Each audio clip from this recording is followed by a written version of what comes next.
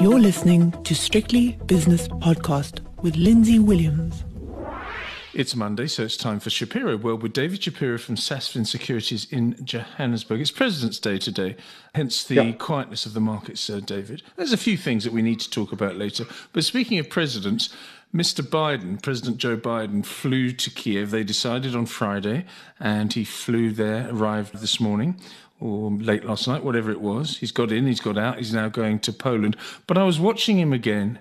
I was watching him with Zelensky, and at one point it looked as though President Zelensky wanted to hold his hand, because he doesn't move his arms. He walks without moving his arms, and he just looked as though he's going to trip over it at any stage, which is quite normal for an 80-year-old plus man. Yeah. But it is becoming a little bit concerning to me. I like the Democrats, but the leadership I don't think can go on for another term, personally. It's very hard because you can see he's old, and credit to him, he's trying hard. There's not a day that goes by that he's not talking. He's not spontaneous. He's actually he has to be prepared. You know, he can't talk off the cuff. There's no Obama, Bill Clinton, or any of the other. I think Bush was like that as well. But I mean, so and Trump would just go on and talk nonsense. You know, he would just talk rubbish. But I mean, credit to him for making moves like this. You know, at a time, it's a year ago that they were invaded. And, you know, for him is a sign of solidarity, and I think a very strong message, you know, to the world, particularly at this time, you know, on the anniversary. You know, we're behind him, and I think he has done a lot to unify not only America or the allies against Putin. So it's a strong show. You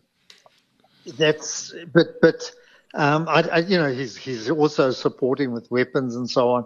So it goes on. But I mean, you know, credit to him. He's an old man.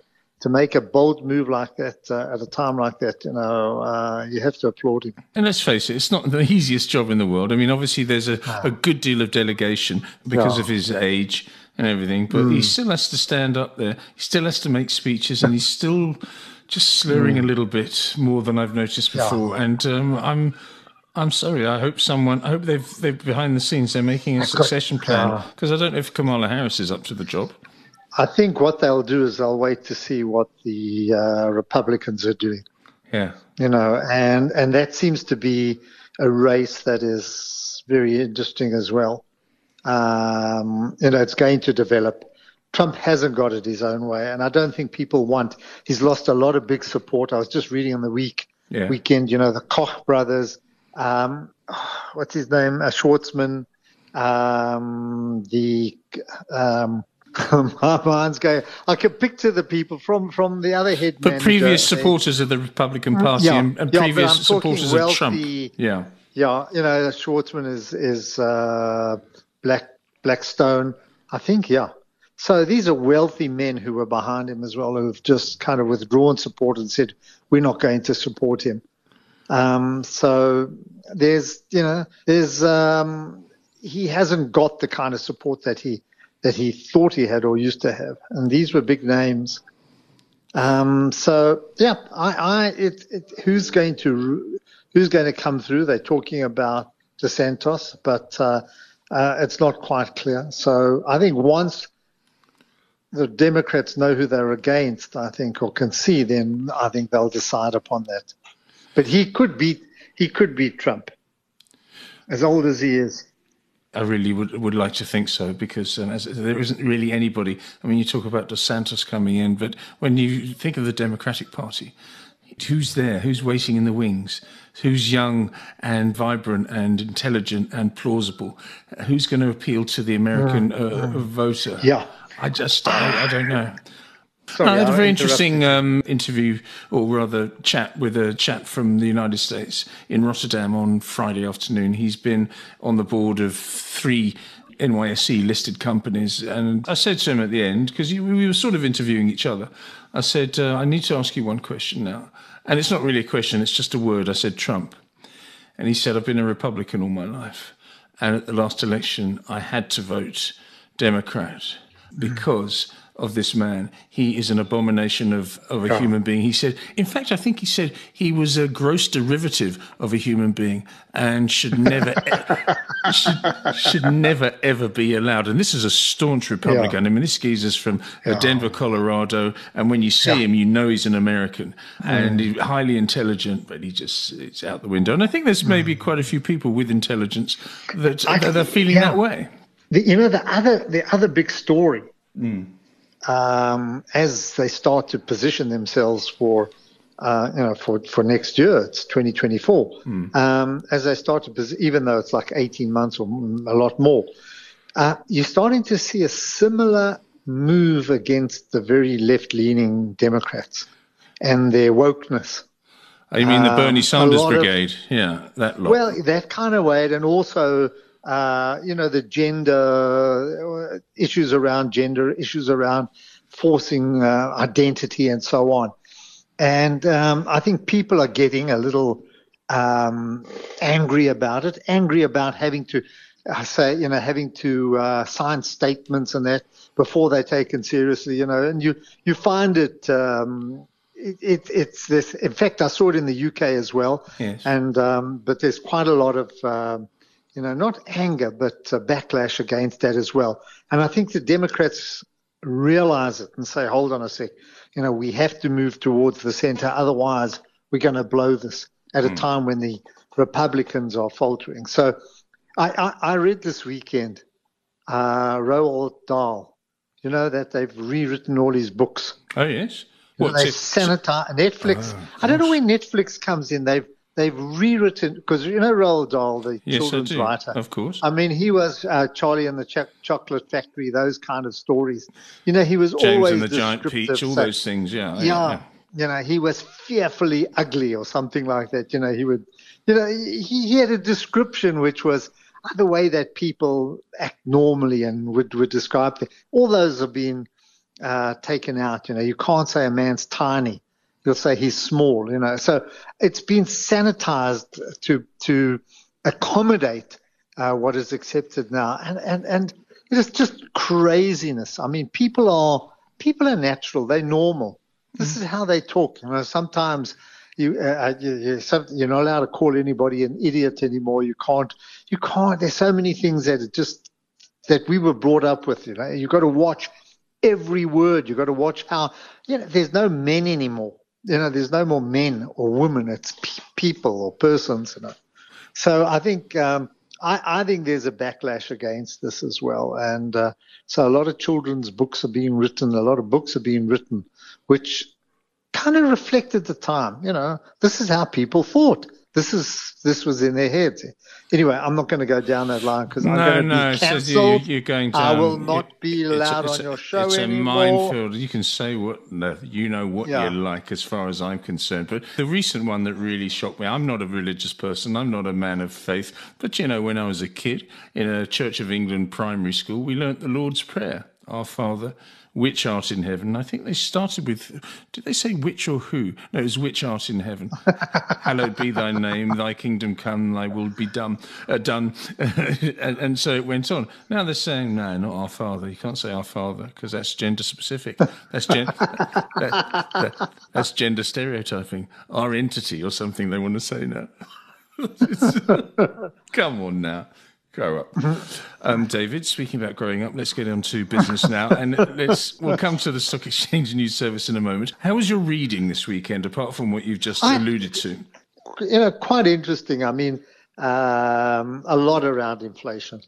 And it's a message coming across now. And this is what I found interesting, is that the economists came out giving an explanation of inflation, but also saying, the same kind of message, buy stocks, investors setting themselves up for disappointment by buying the market. There's still a lot of inflation left in the system and so on. The same message.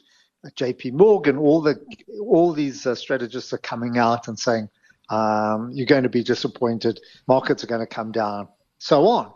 And there's a reasonable amount of belief around this. We're all cautious.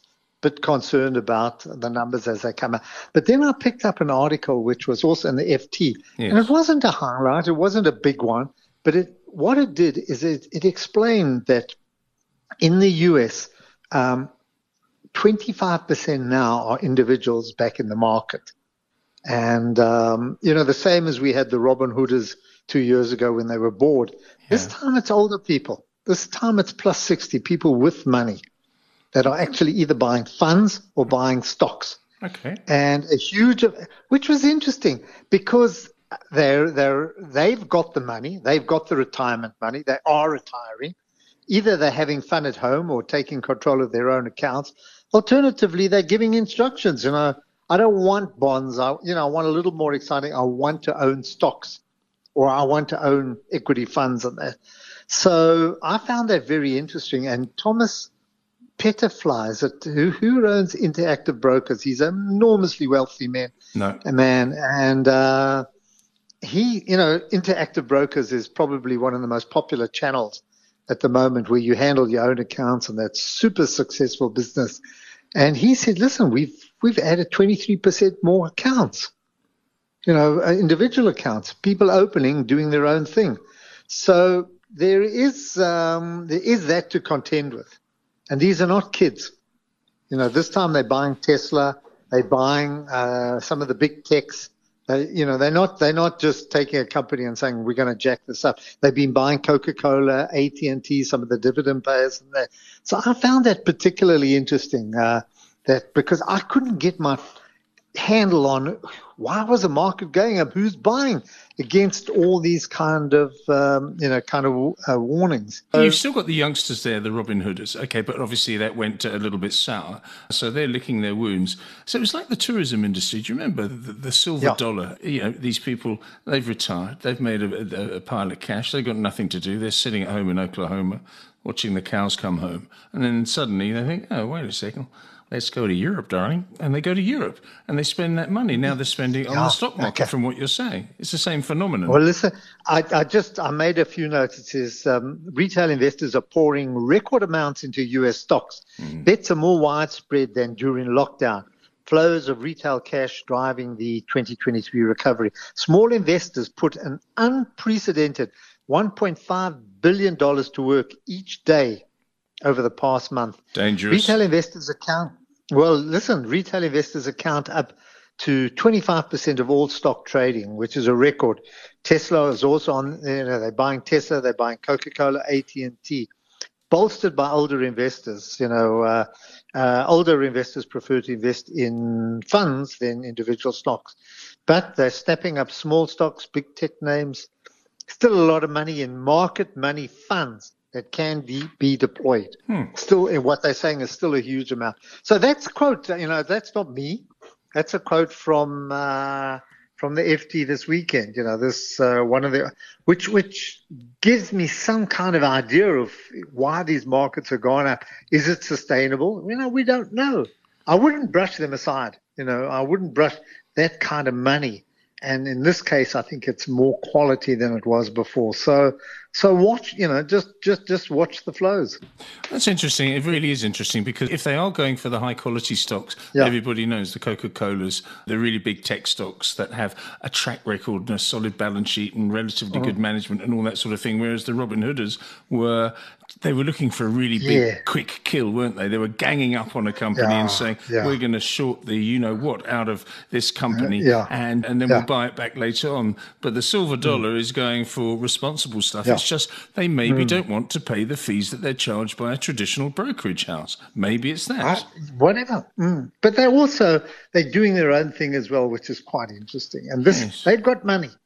The baby boomers that are retiring have got money.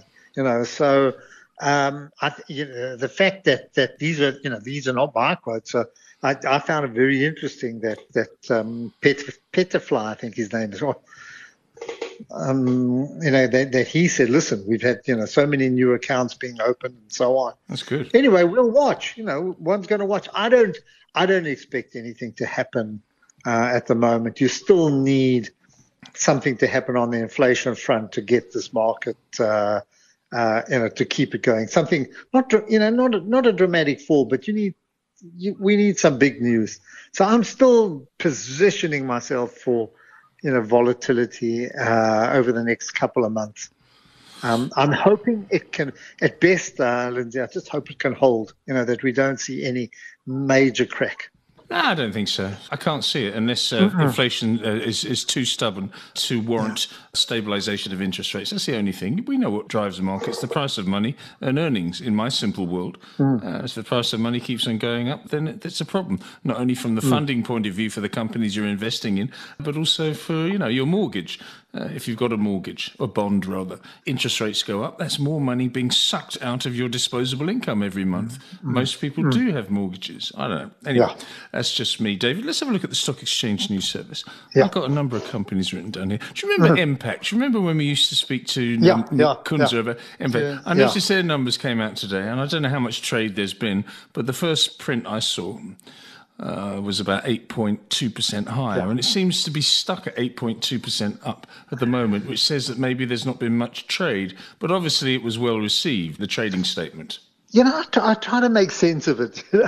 I've got a background on what they're doing, but there were so many ifs and buts, and last year we had this, we sold it, and so on, and prices going up, prices going down. So you say, hold on. You've got to really concentrate to do this one or to go through it. But nevertheless, I think when you read it, you get a better view of the market. There's a good demand for container board and carton board, which they produce. And also, they were able to get slightly higher selling prices in their paper division. So there were a couple of positives that came through. And I think that's what the market responded to. You can't, because they sold a business. And this is where the complications come in. Last year the business was on for sale. Therefore, it was in a certain category. This year it's been sold. So it can distort the numbers. So we've got to wait for the final numbers to come through. So, today, honestly, Lindsay, accounting is so difficult to understand. I mean it. It's because of all the normalized earnings and core earnings and things like that as well. If you go through Discovery results as well, you get a similar things. When you look at the earnings, they were down. But when they normalized, they were up nicely in that. So you say, well, hold on a sec. Just show me the cash book. I want to know what cash came in. How did it come in? Who did it come in from? Where was it spent? What have you got left? I think for me, that's the only thing that will give me an idea of how a business is going, because it's you can do what you like with the earnings today. Did they come out today? When did they come out? I'm looking at my Discovery on Friday. Oh, on Friday. Yeah, I was away on Friday afternoon. Okay, good. There was an earnings report in them. It was a trading update. It's coming out. The results and so many other results are coming out this week, which is during the budget. Budget is the big event of Wednesday. Oh, yeah. And a lot of results coming out. So anyway. All right. What else have we got here? Wilson Bailey Homes of Amplats. Further trading. There was Amplats out this morning. Just get rid of the rats and mice now. Not being disrespectful. Yeah. Jasco came out with a trading statement.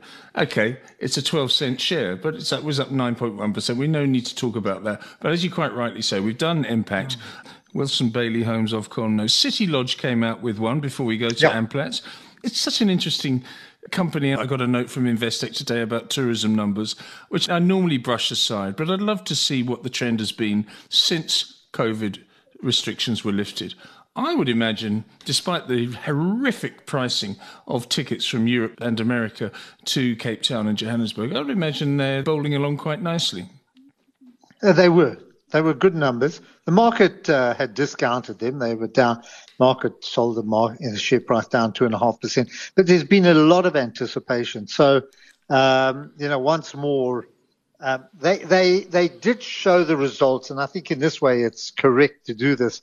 They would have got a business interruption claim, which is really a settlement, because their business was hurt by COVID. So they've excluded it. But still, results up quite dramatically. They reckon earnings will be 12.6 to 14.6 cents per share versus a loss of 5.9 last time. So big turnaround, but I think largely anticipated. But it's, Lindsay, this is a good business. And the first thing I did was go to the chart. And unfortunately, I've got a long-term chart. I didn't want to adjust it. Back 5 years ago, this share price was, 168 or 16800. It's now 480. So it gives you an idea how this company was absolutely beaten up by 2 years of COVID, by restrictions on travel, etc. That, this would thrash their balance sheet. And today you've got a balance, they had to borrow money.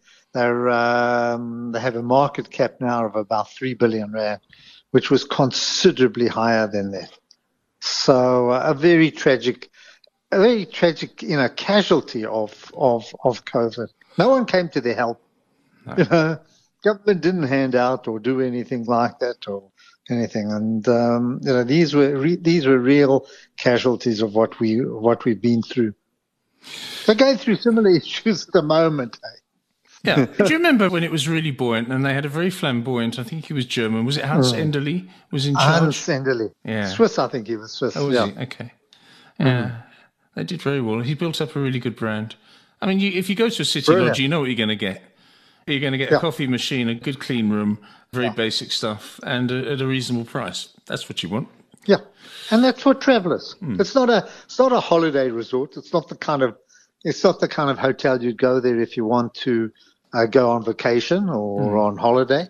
So it's a Monday to Thursday, and on the weekends they're probably empty. Probably now they give bargains and whatever, but that's what it was designed for. And people will probably start traveling again. And they had various categories.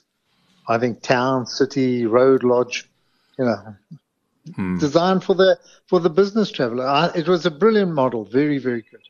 Lovely company. Yes, indeed, and hopefully better times will come. I'm just looking at Anglo-American Platinum's numbers now. I just want to read a couple of sentences because it sort of sums up the mining industry. We've got a monopoly in this product, e.g. Platinum Group Metals. It says, our refined production for the year of 3.8 million PGM ounces was despite a significant delay to our first Polokwane smelter rebuild in 12 years. Yeah. So there's a delay there.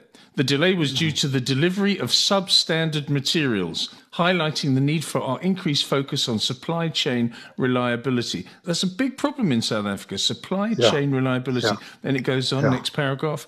Despite lower sales, in 2022, our EBITDA was 74 billion, driven in part by the highest rand basket prices on record. In other words, the currency factor.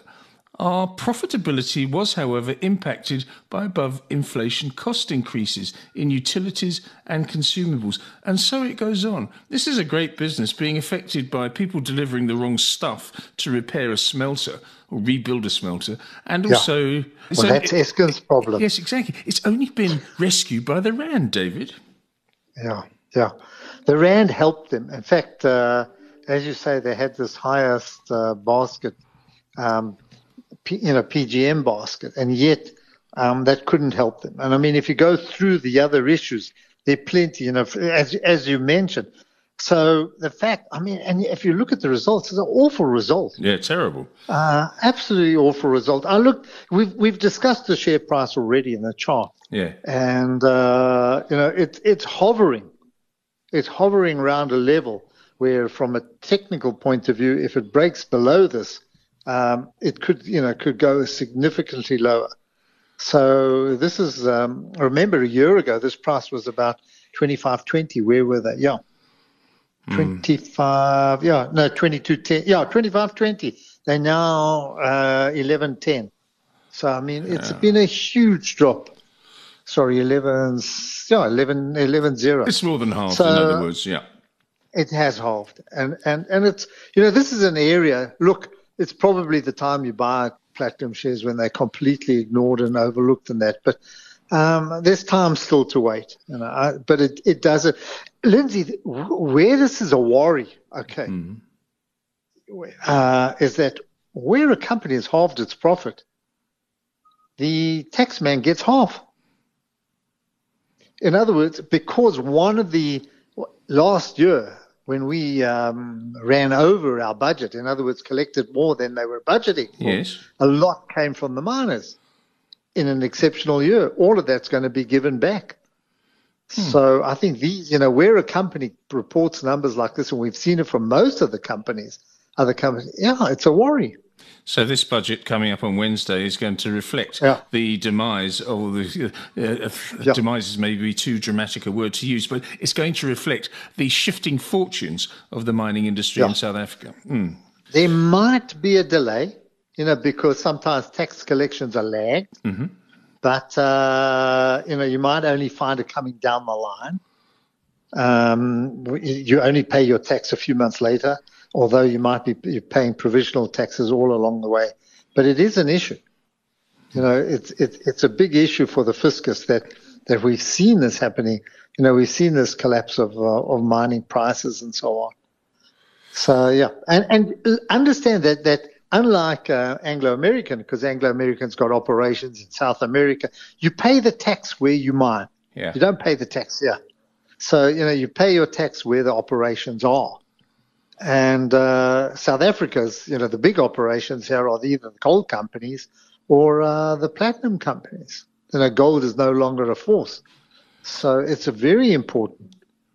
Interesting to see that Anglo Platinum is down on the day the share price, but Anglo American PLC, if my screen is not incorrect, is up nearly 4%.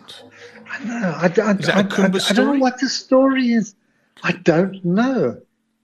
I don't know what the impact is, because from about 2:30, we were actually in negative territory, or just above, in slightly positive territory at 2:30, and from that point, we've just shot up. Yeah. And with America's close, I'm not quite sure what the story is. Why, why it's up like it is. Kumba, we saw iron ore prices have picked up in China this morning. Yes. I don't know where it is, about 126, or I'll get it now in a second. But, that might be a story. But, why did we react so late? Why did we react at 2:30 and not earlier in the morning? I'm just looking. Yeah, iron ore, yes, 130. Yeah. So 130, it's been around the $125 mark, or 130 per ton. So it is a higher price. But if it was so, the market was very why it reacted that late, I don't know. Nor do I. What else we got here? No, we've covered everything, David, I think. So you're still sitting on the fence. I hope you don't sit on the fence when it comes to our football analysis, because the most frustrating game I've seen all season was Nottingham Forest against Manchester City. City had 23 shots on target, not just shots, on target, David, 6 of which were open goals that they missed. And then Nottingham Forest had 1 shot on target the whole game, and they scored with it. I was very distraught at this. No, you had to be. It was terrible. The biggest mess, because there were a few. Haaland. Not even that. I think when Foden didn't pass to Haaland. He didn't pass to Haaland. Or it was a mispass. He underpassed it, just like, he got tangled and it was intercepted. Yeah, he got tangled up. I was in tears. You don't do it. Yeah, that to me was, because you can understand when Haaland, he hit the post and then it bounced, and he couldn't get on top of it. So it's going to happen. It wasn't that easy. But Foden one was a big mess. That was horrible. Shame. You can't believe it. It's quite unremarkable. Yeah. It's working. The luck went against City, and it was not luck. There's no such thing as luck. It was just their profligate finishing. Any other week, they would have put 3 of those chances in. It would have been 4-0 and wrapped up after 60 minutes. But then Arsenal, that shot that hit the bar and then hit the goalkeeper's head, so own goal. You can laugh. That was really cruel. That wasn't unlucky. It was cruel. Okay, go look back. No. And there was one, David Rocastle for Arsenal. Yeah. Hit a shot past Gary Bailey, who was in goals for Man United. Hit the bar, came back, bounced on Gary Bailey's head into the back of the net. So all remarkable. David Rocastle against Gary Bailey, and whenever that was, when would that have been? The 1980s? Yeah, definitely the 80s, yeah. Or something, early 1980s. And never forget that. And this is the second time I've seen it. That happened. And poor old Martinez, his ex-Arsenal goalkeeper. Yeah. And they should never have. He's the one thing, because they had Leno instead of him, and he left correctly. So I thought he would have got a better position than Aston Villa, but it just shows you. And shame, man. What do I? And a hero of the World Cup. Anyway. And Chelsea, this is a disaster. He's not going to last. No. He's gone. He's finished. They're just trying to find someone. Yeah. I thought it would be Saturday night after the defeat against Southampton. My brother's a season ticket holder. He said to me, Lindsay, I've never, ever seen in my whole life, I mean, apart from the Kerry Dixon days and when Chelsea really were rubbish. But in recent times, since Abramovich, it's the worst game I've ever seen. They were booed off at half-time. Yeah. They were booed off royally at full-time. And I just said, well, don't worry, you've got a new manager soon. But I think the problem is you can't get a new manager mid-season at the moment. They've all got appointments to the end of the thing. So that's the reason he's still in his position. But Ted Bowley must be gnashing his American teeth. He should never have been there in the first place. Definitely not. Brighton and Hove, he did a brilliant job on that, but he wasn't for Chelsea. Definitely. And I don't know, a huge waste of money. But they spent billions. I mean, they spent multi-millions. Yeah, they spent hundreds of millions on players that are quite simply not worth it. I don't know what to do. Like Enzo Hernandez. Goodness me. Yeah. What a waste of money that is. The Ukrainian geezer. Rubbish. Well, they should have given him to Arsenal, I mean, and because Arsenal were after him, said, okay, that's enough, give it. And he's lost. Doesn't know what he's doing. He doesn't know. If you don't feed him, if you don't give him the right ball, what can he do? Anyway.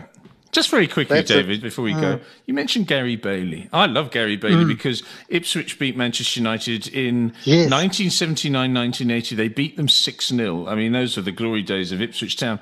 But the backdrop to that is that Ipswich missed 3 penalties in that game. So it could have been 8-9-0, and Gary Bailey saved all 3. They didn't miss them. Are you kidding? Gary Bailey saved them. I haven't seen or heard of him for a long time. I think he went to the States. His marriage broke up and he ran off to the United States. I didn't know that. Yeah, something happened to him. But he was good. No, he was. I enjoyed him. He was a lovely chap. Yeah. And always friendly, always good to chat. And but go look at that. Rocastle hitting the bar off the back of Bailey's head into there for an Arsenal goal. I'm going to do that. And I'm going to send you Gary Bailey saving 3 penalties, okay? So that's the deal. Okay, David, thank you very much. All right, we'll speak tomorrow. That's David Shapiro, and that was Shapiroworld. The views and opinions expressed in these podcasts are those of Lindsay Williams and various contributors and do not reflect the policy, position, or opinion of any other agency, organisation, employer, or company associated with strictlybusinesspodcast.com.